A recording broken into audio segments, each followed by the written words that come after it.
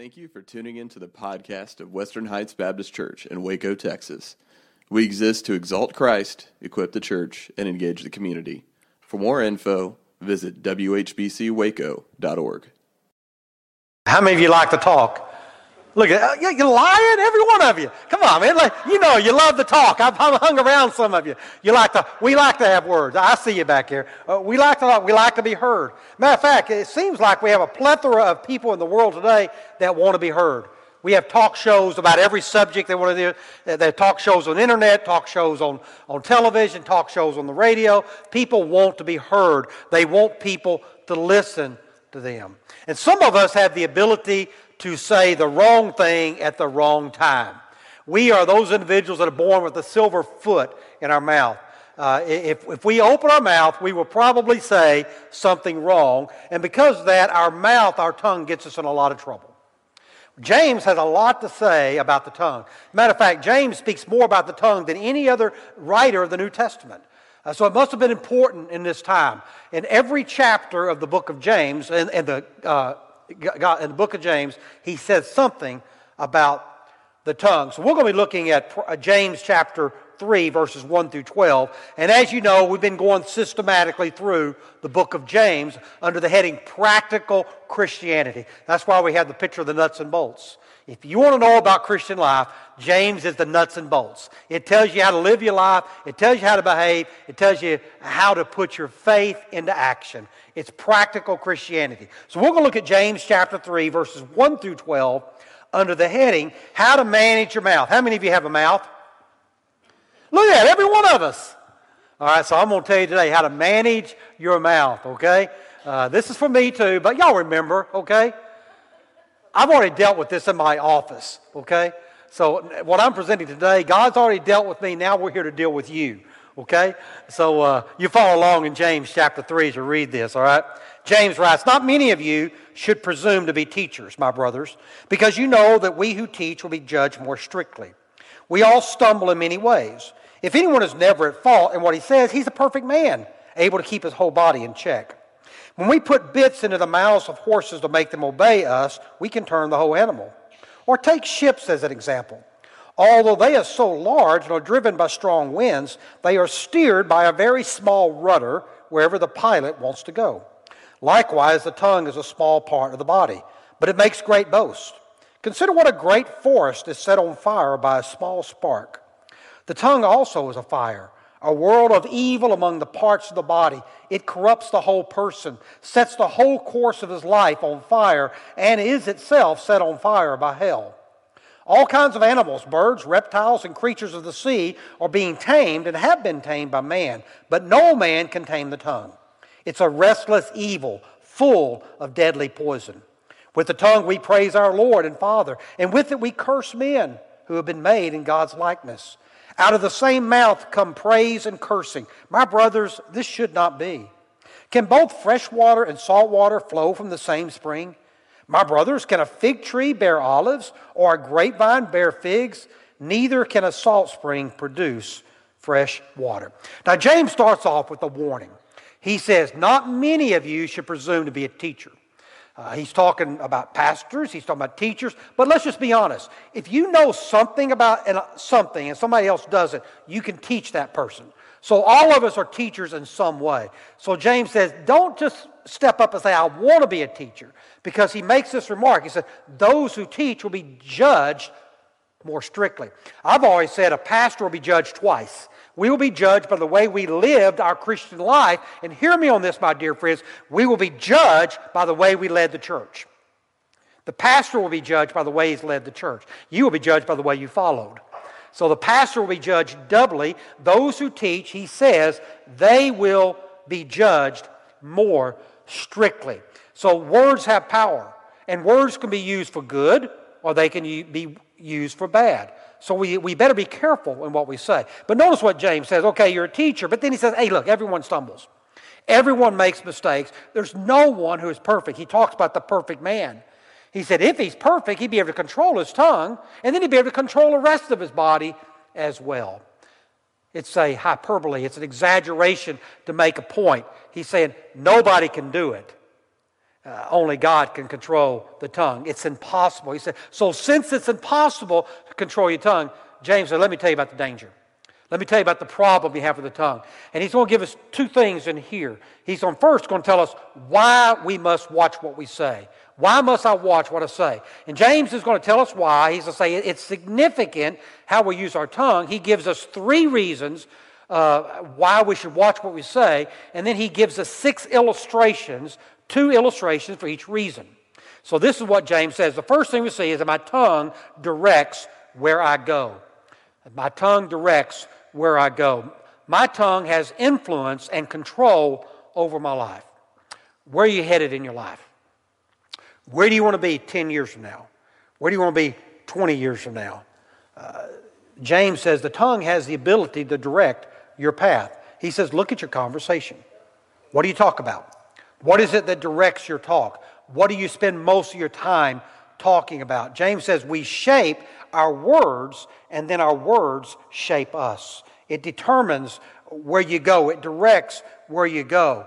James says the tongue, it's small. It seems to be insignificant, but he said it is powerful. It is a powerful tool for good or a powerful tool for bad. Look at what he says in verse 3. He said, when we put bits into the mouths of horses to make them obey us, we can turn the whole animal. Stop and think about it this way. A horse weighs 2,000 to 3,000 pounds, but we can put a 95-pound jockey on the back of that horse and put a small bit in that horse's mouth, and he can control where that horse goes and where it turns. 95 pounds, and he can control a 2,000 or 3,000 pound horse. James has said the tongue is the same way. A little bitty word or a phrase can influence the total direction of your life, which way you want to go. He says not only should we consider the horse, he said, but also look at a ship. He says he said, or take ships as an example in verse 4. Although they are so large and are driven by strong winds, they are steered by a very small rudder wherever the pilot wants to go. Steered. Circle that word, steered. They're controlled by the rudder. Take the USS Harry S. Truman. Harry S. Truman is a nuclear aircraft carrier, one of the latest classes. It is 1,092 feet long. It's 257 wide. It's over 24 stories tall. It can carry up to 80 aircraft on its plane, and the flight deck is 4.5 acres large. It is massive. But, he says, in spite of how big it is, it's controlled by rudder. It may be nuclear power that will push it through the water, but that rudder determines the direction it wants to go. And James says the same way about our personal lives. Our tongue, though it is small, it controls the direction of your life, whichever way you want to go. The tongue directs it. The tongue is the steering wheel. The tongue is the guidance systems. If you don't like the way you're headed, James will say, then change the way you talk. Now, some people will say, well, if the tongue is so powerful, maybe the best thing is just not say anything at all. Just shut up and not say anything. Some might believe that. I don't think you can actually do it. But I remember reading the story about a monk who was put in a monastery, and he was given 3 years probation. And during that time, he could say nothing. For 3 years, he could say nothing. The only time he could say something, at the end of each year, he could say 2 words. 2 words. So after the end of the first year, he gathers together, and the priest or the father who's over the monastery says, what's the 2 words? He goes, bed hard. He doesn't say anything for another year. At the end of his second year, he comes in and he says, food cold. At the end of the third year, he comes in, and he's pretty much had it by now. He's pretty much worn out. And his 2 words, he goes, I quit. Well, the father, the priest in charge, he goes, well, that doesn't surprise me. All you've done is complain since you've been here. The fact of the matter is, it's hard just to be quiet. So James will say, if you're going to talk, then make sure you control what you say. So my tongue directs where I go. Second, my tongue can destroy what I have. Look at verse 5. Likewise, the tongue is a small part of the body, but it makes great boast. Consider what a great forest is set on fire by a small spark. James wants us to imagine a beautiful forest full of tall, beautiful trees. But in an instant, a spark burns them to the ground. And a careless campfire, a careless spark can damage a whole forest. Just this past couple of weeks, as my children moved up to Alaska, the pastor of the church where they serve was evacuated from the home because of a fire, a forest fire. You know, they're having a heat stroke up there. I said it's because Abby and Jeremy moved there, and they brought the heat with them. But the campfires, it just sets the forest on fire. Just a small fire can do that. James says the tongue's like that. A careless camper can burn down a forest. A careless word can destroy an individual, can destroy what you have. Gossip is like that. Gossip spreads like a wildfire. I wonder how many people, because of a careless word, because they did not guard their tongue, have destroyed their marriage. Maybe they've destroyed their career. Maybe they've damaged their reputation. Maybe they've damaged the reputation of another. Maybe they've damaged a friendship. Or maybe they've damaged a church. Words have power. Words have power. It only takes a spark to get a fire going. It only takes one word to start a fire. You ever met a verbal arsonist? Somebody that pops off and says things. They say inflammatory words. They say words burn people up. Remember the old slogan, sticks and stones may break my bones, but names will never hurt me? They do hurt. They do hurt. Bad words. I think I'd rather have somebody beat me with a stick and a stone than say something bad. I can get over the bruises, but that bruised heart, that bruised ego, that bruised mind, it keeps coming back. I've said this before. For every negative word you say to an individual, it takes 3 positive words to overcome it. For every negative action you do for an individual, it takes 3 positives to overcome that one negative. Our words can provide warmth and light, just like a fire. It can provide warmth and light. So can our words. But when our words get out of control, when a fire gets out of control, it's devastating. It can destroy homes. It can destroy lives. It can destroy churches. And the truth is, we got to live with the consequences. Look at verse 6.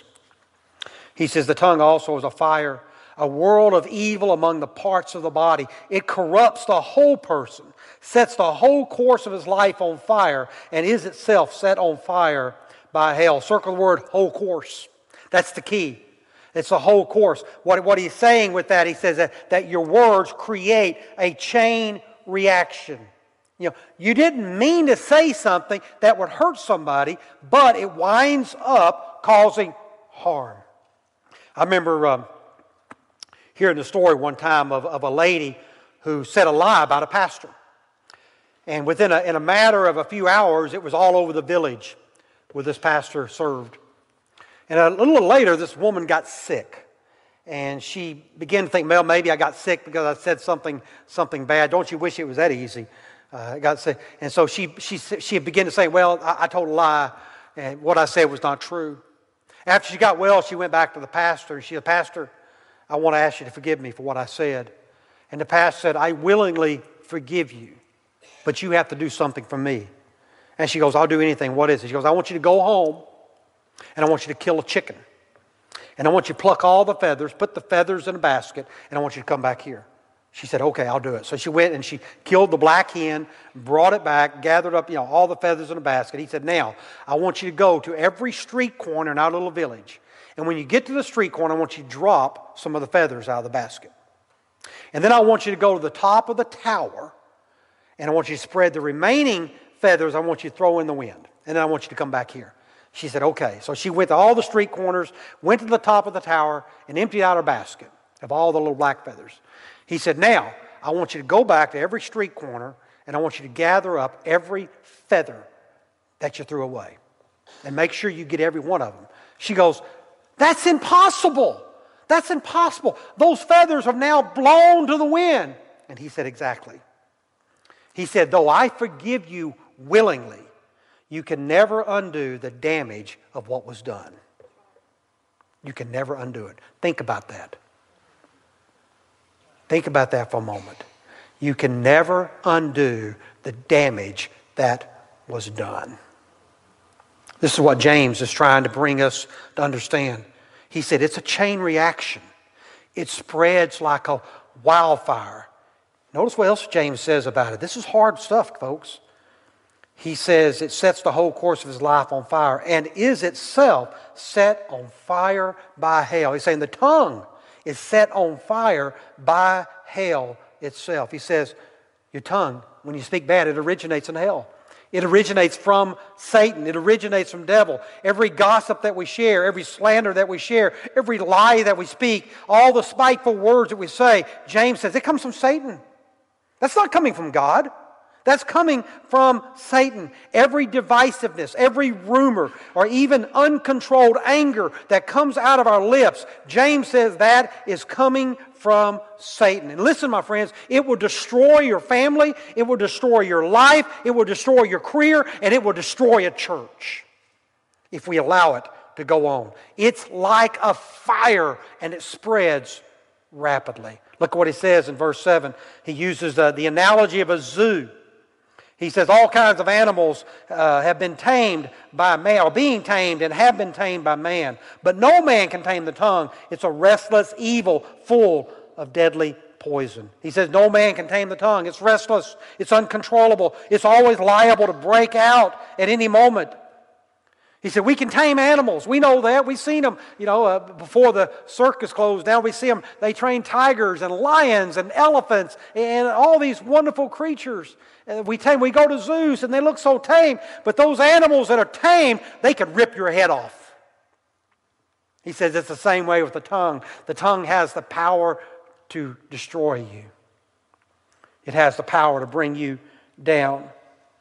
He says it's like a deadly poison. The word used there is a snake venom. He says it's one drop will kill you.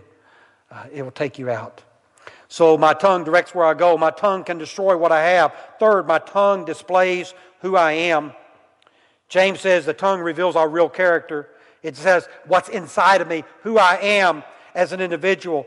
And it says how inconsistent we are in our speech is what James talks about. Look at verse 9. With the tongue we praise our Lord and Father, and with it we curse men who have been made in God's likeness. Listen, the greatest thing we can do with our tongue is praise God. That's the greatest thing we can do. Give Him honor, give Him worship, give Him praise. And we should do that. We should be praising God. But he says what we do is we praise God. Then what we do, we go outside after praising God and giving Him glory. We go outside and we argue and we complain and we gripe about where we're going to go eat. He says, how can we do that? How can we do that such thing? He said, how can you give the Creator of the world praise and then curse and slander someone who's made in the image of God? He said it doesn't make any sense. Is what James is trying to say in this passage. He says how quickly our attitudes change from one of worship to one of cursing. From one minute we're praising the Lord, the next moment we're telling people to shut up. He says it's inconsistent. He says sometimes our tongue makes us look like we're Dr. Jekyll and Mr. Hyde. One minute we're praising God, the next minute we're cursing. When he talks about cursing here, he's not talking about using abusive language.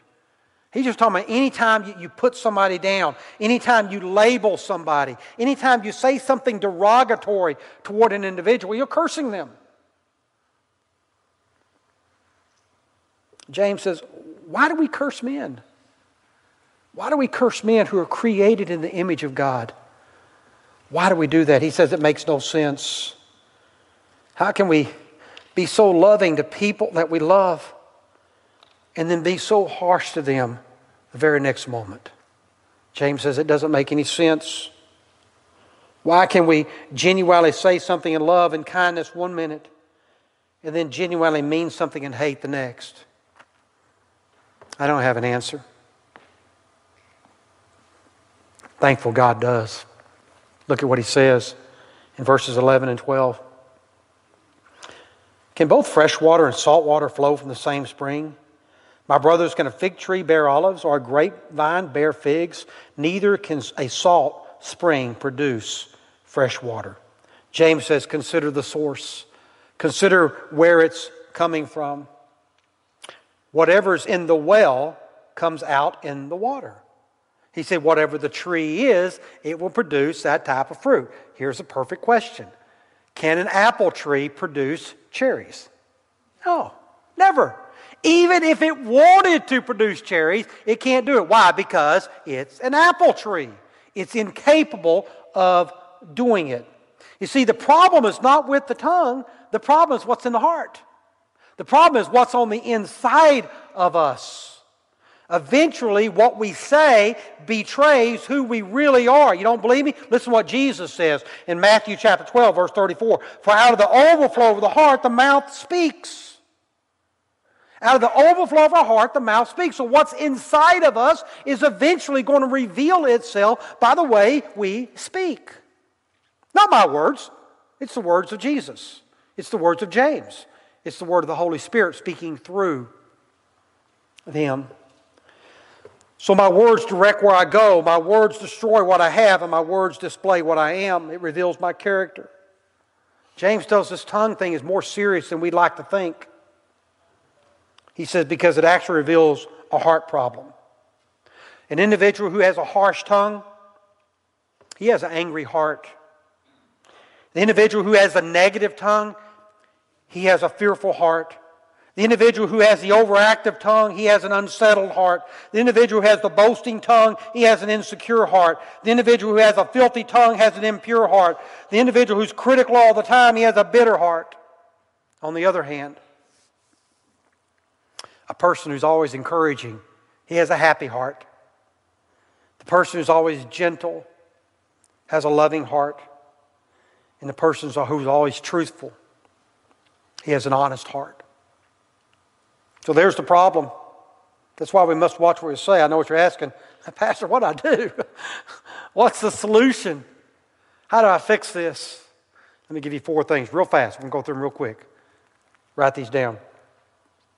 The first one is ask God for help every day. Verse 8 says, no man can tame the tongue. It's a restless evil full of deadly poison. You hear that? No man, no woman can tame a tongue, but God can. What we need is a supernatural act from God. He needs to transform us so we can do that. David wrote in Psalm 141, verse 3, these words, set a guard over my mouth, O Lord. Keep watch over the door of my lips. We need to memorize that verse. I mean, you need to write that on your mirror. You need to put that on your sun visor in your car. You need to put that in a card and put it in your pocket. You need to put that on your phone so you can look at it. Set a guard over my mouth, O Lord. Keep watch over the door of my lips. We need help. We need somebody supernatural to help us. So we need to ask God for help every day. Second, think before you speak. This is hard for me. I'm going to tell you that. You know, my ADHD just goes 90 miles an hour, and you're talking, and I'm already over here on the conversation, way over here. So I'm already ready to answer over here, and you're still here. And so I want to get my words out really quick. I guess that's why God made me a preacher, so I could talk and talk and talk. I hope that's not the reason He did it. Here's what you need to do. Before you speak, pause 10 seconds and mentally preview your words. Think about what you're going to say. Are your words accurate? Or are they exaggerated? Are your words kind? Or are they cutting? Are your words necessary? Or are they needless? Are your words building up someone? Or are they tearing someone down? Are your words grateful? Or are they complaining? Think before you speak. Third, talk less. 2 ears, 1 mouth. Talk less. Very practical, isn't it? Talk less. Your chances of blowing it are much better if you just talk less. One scholar, one philosopher put it this way: I have often regretted my speech, but never my silence. All right, here's the last one. It's profound. You better write it down. Start today.